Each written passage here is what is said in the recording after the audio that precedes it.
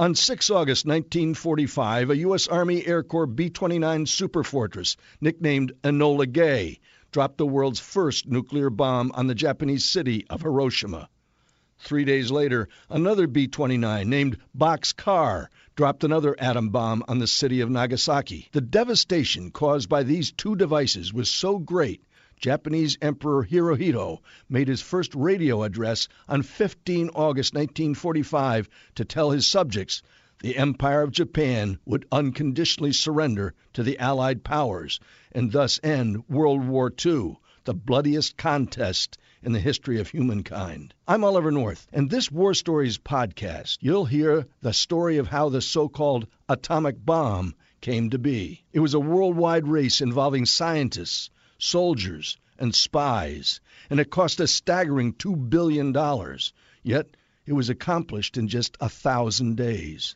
Stay with us, and you'll hear the voices of remarkable Americans who engaged in theoretical science, international intrigue, deception, and espionage to build a weapon so lethal, just one of them could kill millions of people. There's U.S. Army Colonel Boris Pash, a counterintelligence officer who feared some of those working on the Manhattan Project were Soviet spies. And then there was Dr. Samuel Goldsmith and Team Alsos, a top-secret Allied task force with a mission of snatching German scientists before the Soviets could capture them. You'll also meet veterans Robert Furman and Eddie Dolan as they trek through Europe, leaving no stone unturned, searching for hidden secrets of Hitler's nuclear program in a difficult and often dangerous mission. You'll also hear from a German scientist whose father was kidnapped by the Soviets and forced to work under brutal conditions for over a decade. Come along as War Stories takes you on a journey through Hitler's Germany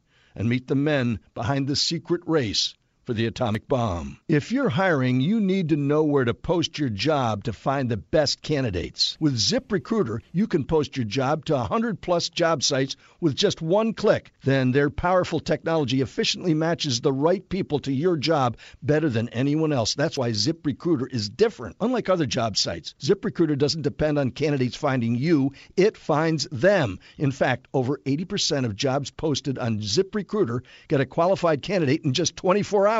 No juggling emails or calls to your office. Simply screen, rate, and manage candidates all in one place with ZipRecruiter's easy-to-use dashboard. Find out today why ZipRecruiter's been used by businesses of all sizes to find the most qualified job candidates with immediate results. Right now, you can post jobs on ZipRecruiter for free. That's right, free. Just go to ZipRecruiter.com/strive. That's ZipRecruiter.com/strive. One more time, get it right. ZipRecruiter.com/strive.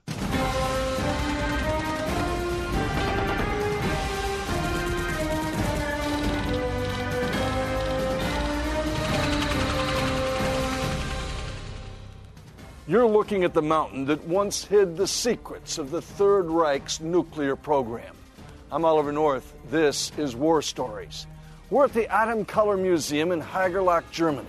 During the latter days of World War II, this cave hid Germany's most advanced nuclear reactor, the target of a top-secret Allied task force.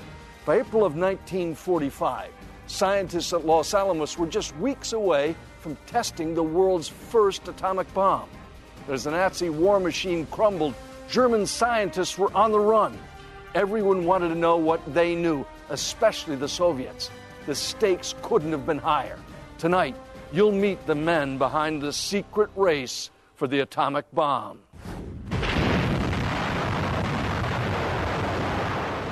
First whack was pretty good, and the second whack was also very good. I think it's still difficult for people to imagine that a little ball the size of a grapefruit could blow up a city. How does that happen?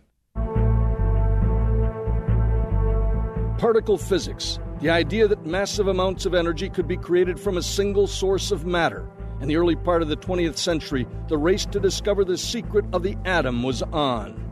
Nuclear physics was a new science. Richard Rhodes is the author of the Pulitzer Prize-winning book, The Making of the Atomic Bomb. Because there was the possibility, as everyone understood, of potentially releasing a huge new source of energy. It was a very exciting field to work in. The holy grail of atomic physics was found in Nazi Germany in 1938. It's Late December, just before Christmas, in Berlin at an institute called the Kaiser Wilhelm Institute for Chemistry. Hitler's Nazi war machine was on the rise. German troops had annexed Austria in the Sudetenland. And a German radiochemist of great ability, Otto Hahn, working with Fritz Strassmann, are bombarding a solution of uranium nitrate with neutrons. And they're getting stuff out of the solution that shouldn't be there. And it slowly dawns on them that the only way it could be there is that they split the uranium atom. One of Otto Hahn's young assistants was Hans Born. War stories caught up with his son, Dr. Eberhard Born, in Munich. This is a remarkable event. The first time the atom is split is here in Germany. That's true. It's a matter of fact that the splitting itself was never observed. They didn't know that there was a fission. It was this woman, physicist Lisa Meitner, who confirmed the discovery. She was an Austrian Jew who fled Nazi Germany in 1938. The splitting of the atom made news with the help of Paul Rosbaud, the man who helped Meitner escape. And Paul Rosbaud, as the senior scientific editor in Germany, rushed the Hahn and Strassmann paper into print. Within a week of that journal's arrival around the world, every physicist who has any sense at all of what this is about has figured out that this means you could build a bomb. The atomic genie was out of the bottle. Military labs in the United States, France, England, and Japan buzzed with nuclear research. The same was true in Stalin's Soviet Union. Scientists there spent most of their time thinking about which country could build a bomb first. For instance, Georgy Florov, who was one of the leading Soviet physicists, believed that if anybody would have built a bomb, he would thought that it wouldn't be Britain or the United States, but it would have been Germany. Hitler wasn't so sure. Adolf Hitler was an uneducated, or I should perhaps say self-educated man. So when he heard about the possibility of a big new bomb with nuclear energy, he laughed and said, maybe the lab scientists will blow up the world. Despite Hitler's reservations, the German War Office set up a top-secret uranium project in Berlin. And by the summer of 1939, the Third Reich banned the export of uranium, raising eyebrows in America.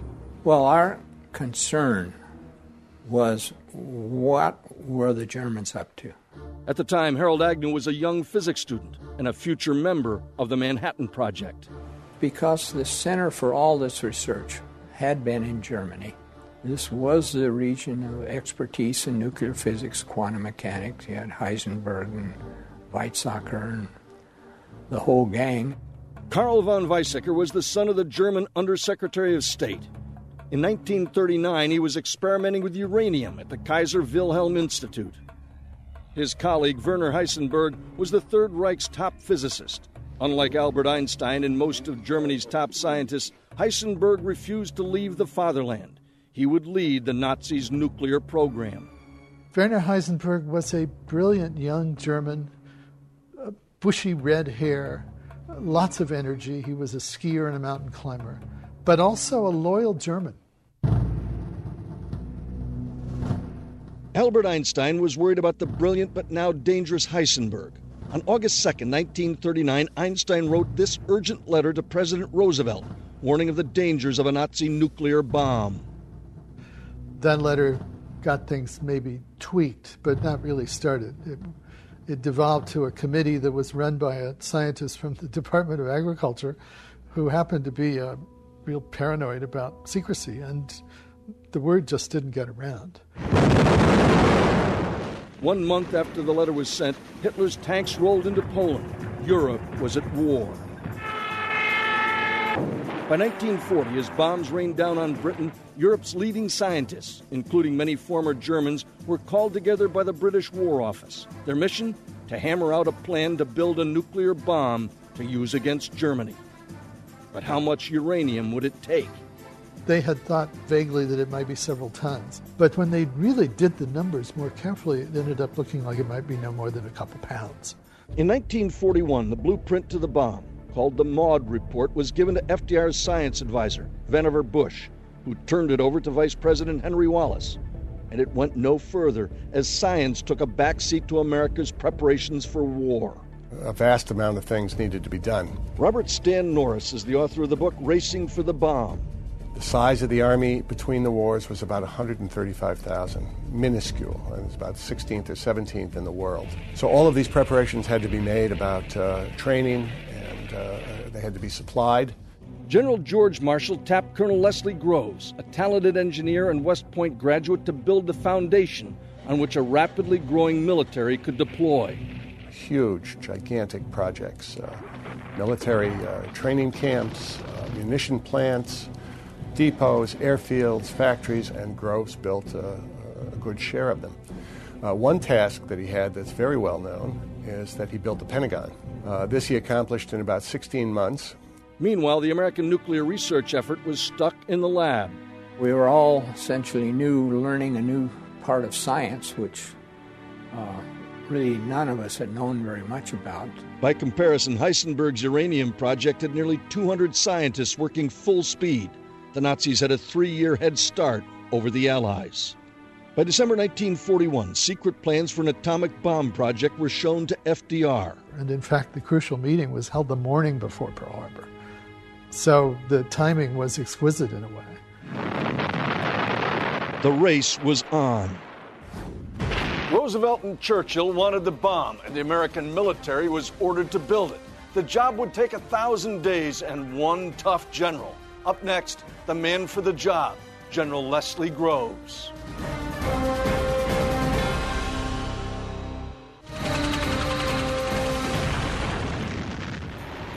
By September 1942, millions of American soldiers were fighting on two fronts as war raged in Europe and the Pacific. Back in the States, 47-year-old Colonel Leslie Groves of the Army Corps of Engineers was putting the finishing touches on more than 100 military construction projects. He was a man of great action. One of Colonel Groves' smart young men was Lieutenant Bob Furman, a 27-year-old engineer fresh out of Princeton's ROTC program. Furman was working for Groves on the Pentagon project. When the Pentagon was about finished, I was assigned directly to work with him on a special assignment that he dreamed up. That special assignment is called? The Manhattan District. Did you know anything about it? No. The Manhattan District was the code name for a top-secret project that Groves had known about for months. Did he say, Bob, I want you to help me build an atomic bomb? How did he put it? No, this was all, atomic science was all new to him, and he was quite surprised when he found out that people my age had already been taught quite a bit about the nuclear structure. I became a liaison between the military and the scientific world. As the Manhattan Project got off the ground, Groves was given far-reaching powers. His $2.5 billion budget, that would be close to $40 billion today, was hidden from congressional review and from the eyes of then-Senator Harry Truman, who was investigating fraud and ineptness everywhere, but it got by him too. At Roosevelt's request, Groves was promoted to brigadier general. He was now the country's top nuclear engineer. Well, there were two ingredients that were going to be needed for the bomb. Either this highly enriched uranium, which had to be separated, or some new material that was created in a reactor. And that new material, of course, is plutonium. The uranium enrichment facilities were located in Oak Ridge, Tennessee. Using wartime powers, Groves bought 54,000 acres of land. A month or two later, he went out to the state of Washington and purchased 500,000 acres. And this is where the reactors were going to be built. Groves was 2 steps ahead of the science. He was banking on a breakthrough experiment, which was about to take place in an empty squash court at the University of Chicago. I was just standing up on the balcony where spectators would stand. 21-year-old Harold Agnew was there. We had a recorder. It was a mechanical recorder. We call them scalers, measuring the activity. On that December 2nd, 1942, Dr. Enrico Fermi, a refugee from fascist Italy, was attempting man's first controlled release of atomic energy. Fermi's team built a nuclear reactor, an elaborate system which weaved together uranium metal and oxide with graphite blocks. The graphite was very heavy, it was slippery, it was dirty, and if you aren't careful, you really got your fingers smashed sliding these things together. Other lab assistants held control rods and waited for Fermi's instructions. And Fermi'd say, "Okay, George, pull it out another couple of centimeters," and he kept doing this, and the count kept going up and going up and going up, and it was obvious the thing had gone critical. Critical means a nuclear reaction had taken place. In this case, a tiny amount of plutonium had been created. Groves was a stickler for secrecy and security. Groves decided to impose a system of what's called compartmentalization. The chemists couldn't talk to the physicists, so if you were in a group, you couldn't talk to other people about what you were doing, which was just nonsense because we needed ideas. So Groves began to look for someone to assemble all of the country's leading nuclear scientists for work on the atomic bomb. At UC Berkeley, he found brilliant 38-year-old Dr. J. Robert Oppenheimer. Why Oppenheimer for the laboratory? He could explain things to Groves, basically. I mean, he was Groves' idiot savant. But Oppenheimer had political baggage. His wife was a communist, his brother was a communist, and his sister-in-law were a communist, and he hung out with them. So Groves had Oppenheimer followed. In the San Francisco office, he had a person named Boris Pash. And it was Pash who began to investigate Oppenheimer's background. The tenacious 42-year-old Boris Pash was born in the United States, but had grown up in Russia. He'd fought against the communists during the Bolshevik Revolution. By 1942, he was chief of counterintelligence at the Presidio in San Francisco. War Stories obtained a copy of his August 26, 1943 interrogation of Dr. Oppenheimer. I think that a lot of very brilliant and thoughtful people have seen something in the communist movement, and that they maybe belong there. Maybe it is a good thing for the country. And Pash was quite adamant that this was not the man for the job. Pash concluded that Oppenheimer was, quote, potentially dangerous. And Groves just overruled all of this and was not convinced that any of this really mattered when it came to the ability to build the bomb. Still suspect, Oppenheimer and his team of scientists got to work on the grounds of a former school in Los Alamos, New Mexico. They would build America's first atomic bomb. Tanks like these were used to hold heavy water, an essential ingredient in controlling a nuclear reaction. By 1940, the Germans were acquiring tons of it. How did the Allies know? A spy named the Griffin told them. That's next on War Stories.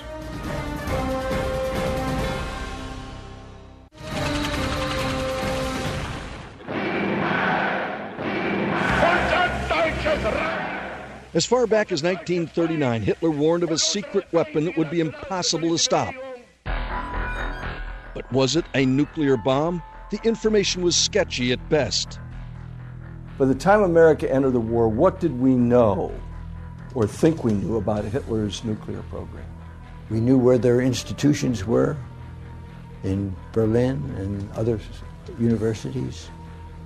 And we knew that certain prime individual scientists would have to be involved if they did have a project. And that's about all we knew. But if the Americans didn't know, then who did? It went to the British. Arnold Kramish worked on the Manhattan Project and says the British had received a number of reports from a top-secret spy in Germany.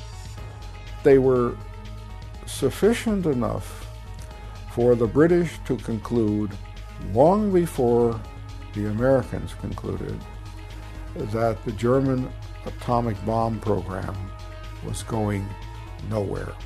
Kramish says the source of much of this information was Paul Rosbaud.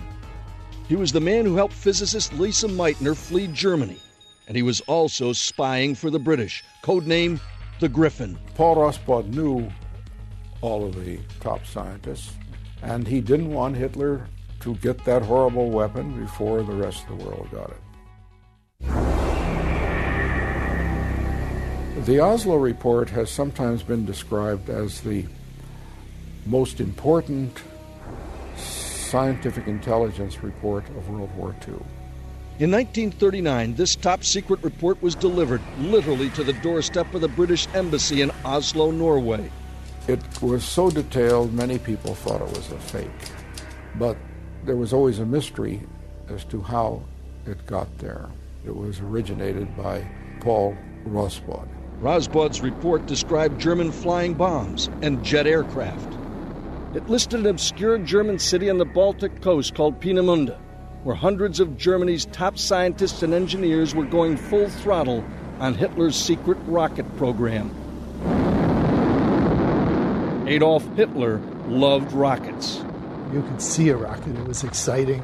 And the atomic bomb, Hitler never really, I think, got terribly interested in. But with the support of Albert Speer, the Third Reich's nuclear program marched ahead. Peaceful-looking German merchant ships like these had sneaked inside Norway's neutral waterway. By the afternoon of April 9th, the Germans were in complete control.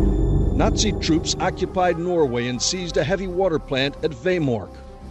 German scientists were ecstatic, and so was the spy in their midst, the Griffin.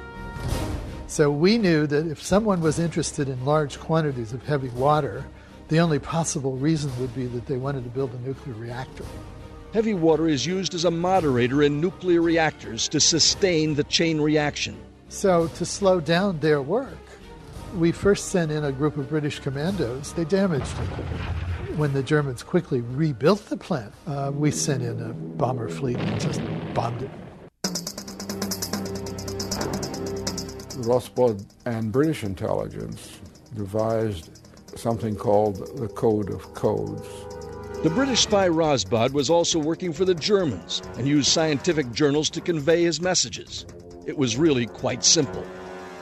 You would have to know that you should look at page 32, for example, line 7, word 10, and couple that with page 45, line 18, and you could get the coded message.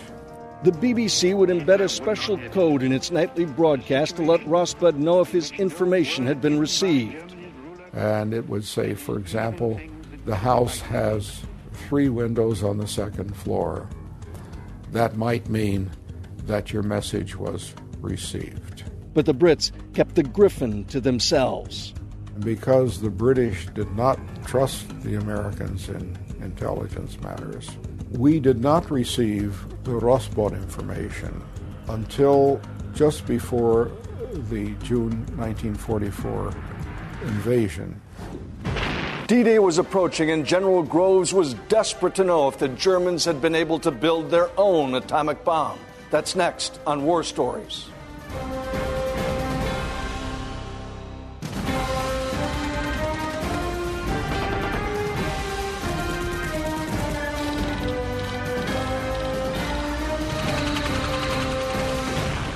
By late 1943, top-secret nuclear facilities were ramping up in Oak Ridge, Tennessee and Hanford, Washington, and the tide of war in Europe was turning. 597 RAF bombers blasted the Peenemünde rocket research facilities. American bombs rained down on U-boat construction yards. And a prime target in the nuclear arms race was in the crosshairs of Allied bombardiers. The Kaiser Wilhelm Institute was Heisenberg's institute, and if you want to slow up or stop the German bomb program, the best thing to do is to call out the Eighth Army to send the bombers over and destroy it.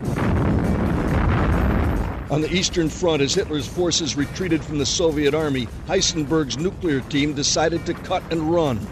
They didn't want to be captured by the Russians. They understood that if they had to go somewhere, they'd better go west, not east. This is the beautiful town of Haigerloch, Germany. Dr. Michael Thorwart is the assistant director of the Adam Keller Museum. Michael, tell me, what was this tunnel? This cave is a former beer cellar which was converted into a scientific laboratory in 1944 in fall, when the scientists moved from Berlin to Haigerloch. The Germans during the war knew that we were working on the bomb. As War Stories first reported, Eric Gimpel, a German spy known as Agent 146, tried in vain to locate the Manhattan Project. Did you have lists of names of people to meet in the United States? Only one contact. He gave me some information that The atom project was worked on different places. The Massachusetts Institute was working on heavy water. And some others, they were working on graphite. And then they got information that large amounts of uranium were imported from Canada. But no secrets on how to build an atomic bomb. No. They didn't think anybody could possibly build it in any short period of time. In fact, there was a kind of arrogance about their attitude, which was, well, we can't do it. The Americans can't do it. But if the Allies planned on dropping the bomb on Germany, General Groves needed to speed things up. To keep pace with production, Groves needed more uranium. There was 1,200 tons of high-grade Belgian uranium ore in Belgium that the Germans confiscated and took back to Germany. If General Groves could get his hands on that ore, then he would know that the Germans could not build a bomb. Groves needed boots on the ground in Germany. He got them on June 6, 1944. Now send a mission in with our armies to find out about the German program, confiscate the ore if we could find it, and steal the German scientists so that the Russians didn't get them. So they put together an organization which they named Alsos. Alsos comes from a Greek mythology, and of course it means groves. Groves picked a two-man team to lead the Alsos mission. Colonel Boris Pash with a no-nonsense tactical approach, and a co-commander, Dr. Samuel Gutschmidt, a level-headed scientist. Gutschmidt had escaped Nazi Germany, but his parents had been arrested and had been put to death at Auschwitz. And he wanted to confront the likes of Werner Heisenberg and say, how could you work with these monsters? What was he like? Very friendly, very intelligent, good organizer. See, he was a good choice because he knew the German scientists, and he spoke several languages. They got along. Dr. Goudsmith and Pash, they got along pretty good. To be chosen to command this task force was a great honor for him. Gladys Pash shared memories of her husband with war stories. They had to be done in a hurry. Colonel was the one to get the job done. We gave them a list of about 40 or 45 German scientists that we knew were still in Germany that had been trained in nuclear physics. One of the first targets was the laboratory of French physicist Joliot-Curie, rumored to be working with the Nazis. 25 August 1944, Paris was about to be liberated. French troops were supposed to be the first to re-enter the city. Groves had insisted that the Alsos mission stay behind the advancing army, mostly because they didn't want them captured. But they were a little more hot dog than that. As this film shows, Colonel Pash is driving like a madman through sniper fire. He jumped the gun and was one of the first Americans to enter Paris. Naturally, the crowds were delighted to see him, and they were just all over his Jeep. But when they entered, he said, "Stop this Jeep. I'm walking into Paris." And he walked in. He was the first one there. Pash had no time to celebrate. He raced through the streets to find Curie's lab, jumped out of his Jeep, and confronted the scientist with these words. "I'm Colonel Pash, and I'm here, and I'm going to take this building for my headquarters." As for his partner Gutschmidt, he was stuck for 2 days in the tremendous celebration of liberation. Finally, the quiet scientist stole a Jeep to catch up with Pash and interrogated Curie. We didn't get a great deal out of that, but there's just one more confirmation that at least they weren't included in any project. But Curie did point the Alsos team to a nest of scientists holed up in another city, 300 miles east of Paris. Strasbourg. Yeah, the turning point. Colonel Boris Pash hits the jackpot. That's next on War Stories.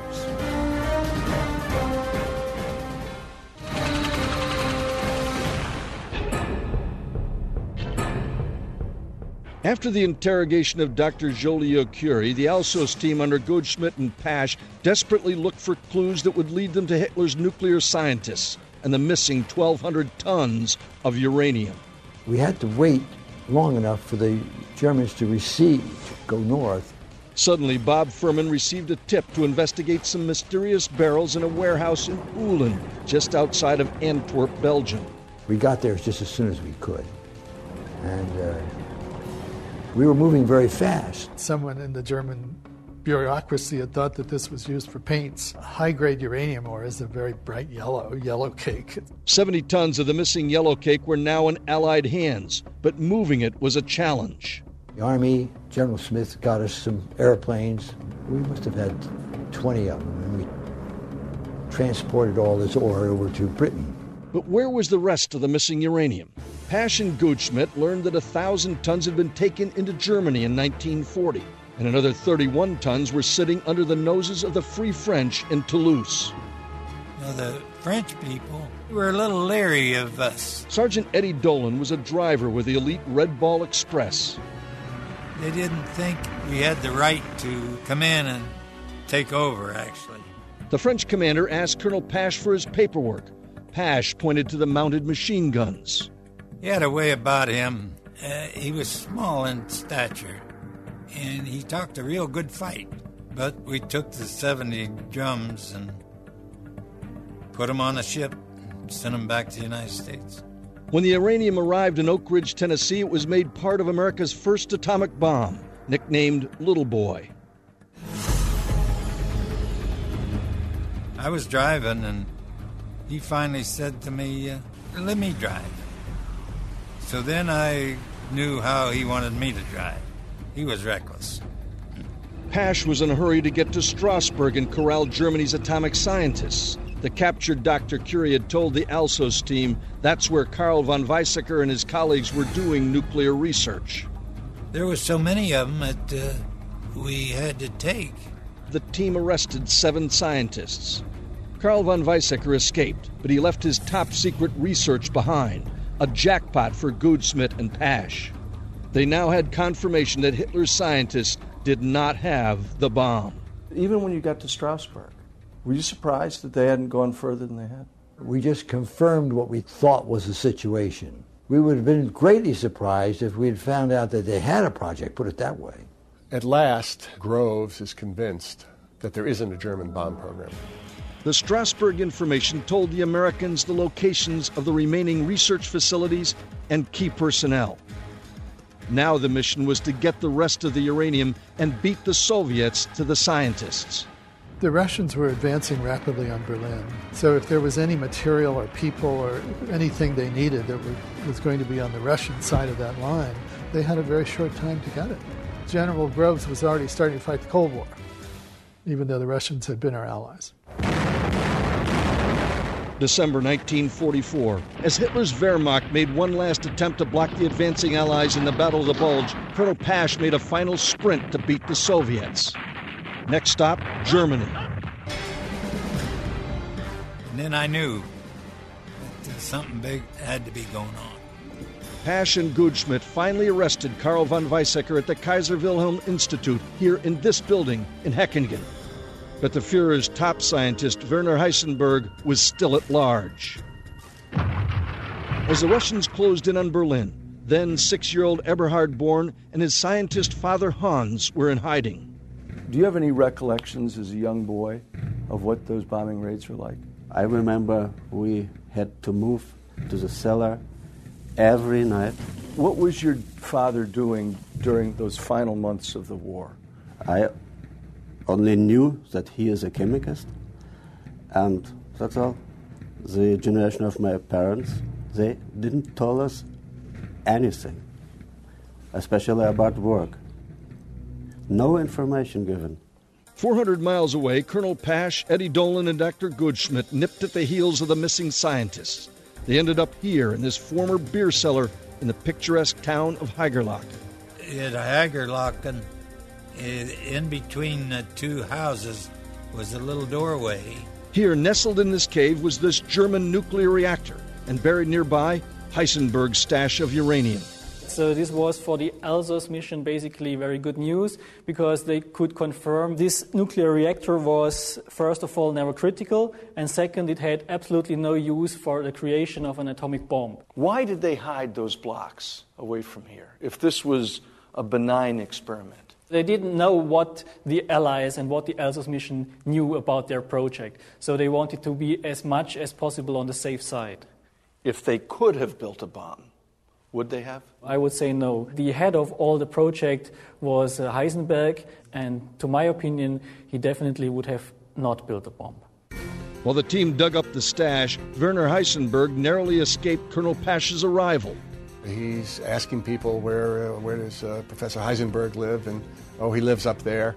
Professor Heisenberg had pedaled his bicycle more than 200 miles through the Alps to this remote mountain cabin, hoping to avoid capture. But he couldn't evade the tenacious Boris Pasch. Literally, Pasch just goes up to the front door, and there's Heisenberg on the balcony waiting for him. Heisenberg surrendered without a fight. The Alsos mission was finally over. 10 major German scientists had been captured, including Otto Hahn. But these two, Nicholas Riehl and Hans Born, ended up in Soviet hands. When we come back, the Soviet Army kidnaps German scientists literally off the streets. That's next on War Stories.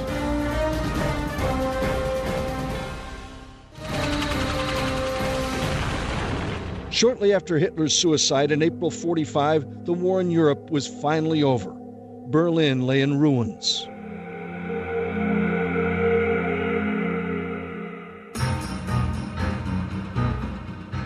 The Red Army let loose on a nation vanquished, seeking revenge for the war's destruction.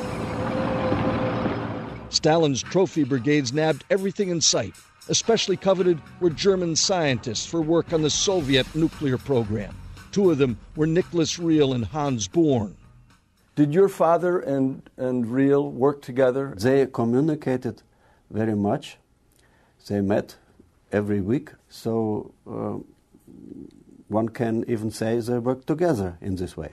Germans came very handy in the chemistry areas, the enrichment of isotopes. Pavel Aleynikov is a scholar of Soviet nuclear history. They were moved to the Soviet Union and brought to facilities and said, this is where you will live and this is where you will continue research. In the autumn of 1945, they take your father.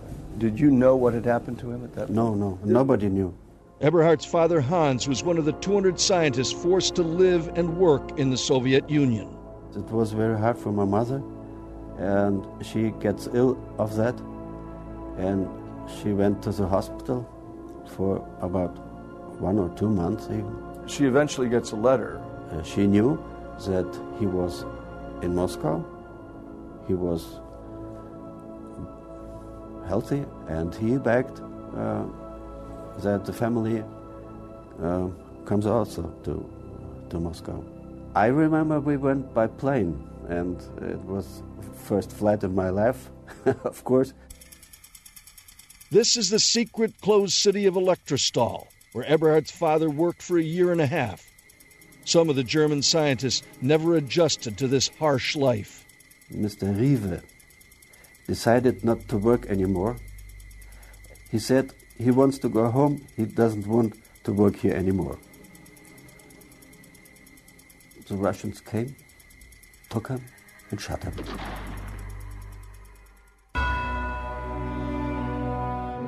With the help of Colonel Pasch, Samuel Goldschmidt, and the Alsos team, General Groves and Robert Oppenheimer accomplished a feat that changed the world forever. This film from the Trinity test on 16 July 1945 prompted Oppenheimer to recall, "We knew the world would not be the same. A few people laughed, a few people cried." Meanwhile, the uranium bomb Little Boy was on its way to the Pacific, and Bob Furman was carrying it. The atomic bomb.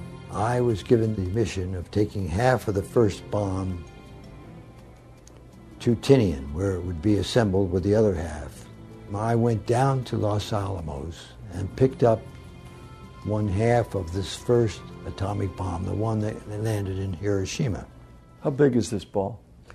Well, the ball is about the size of a duck pin ball, 4 inches in diameter, and it's handed to me in a lead bucket. At 8:15 a.m. on 6 August 1945, Little Boy exploded over Hiroshima. These are the only pictures that exist of the mushroom cloud over Hiroshima, taken by 24-year-old Harold Agnew. I didn't get to take a picture till we were running away from the bomb target. But I did get at least a picture, black and white, showing this cloud coming up and everything.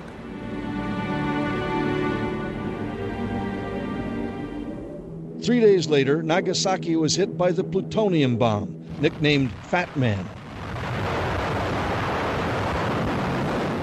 This had been an objective since Pearl Harbor, to defeat both Germany and Japan.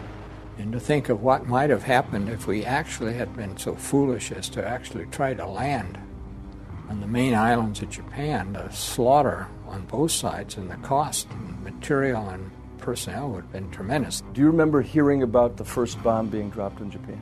The people in the surrounding of my father were all shocked of the fact that nuclear bomb really exploded and that people really used it.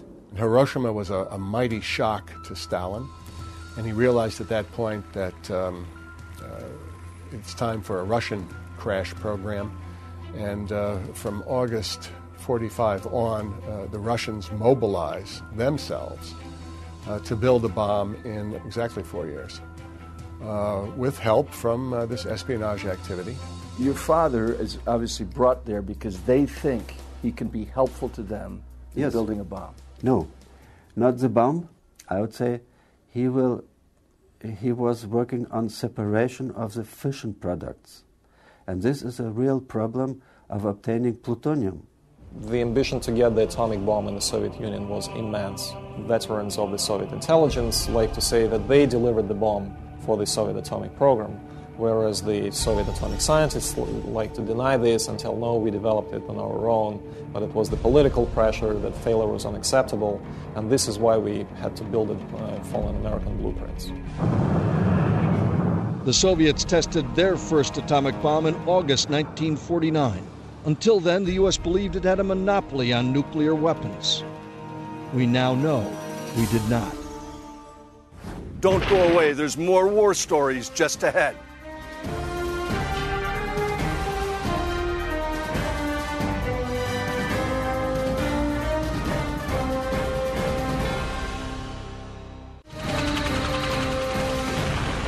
The race to build the atomic bomb involves scientists, soldiers, and spies. It cost $2 billion, was accomplished in 1,000 days, and ended mankind's bloodiest conflict. For all those who worked on the Manhattan Project and those who served in the Alsos missions, it was difficult and sometimes downright dangerous. Theirs is a war story that deserves to be told. I'm Oliver North. Good night.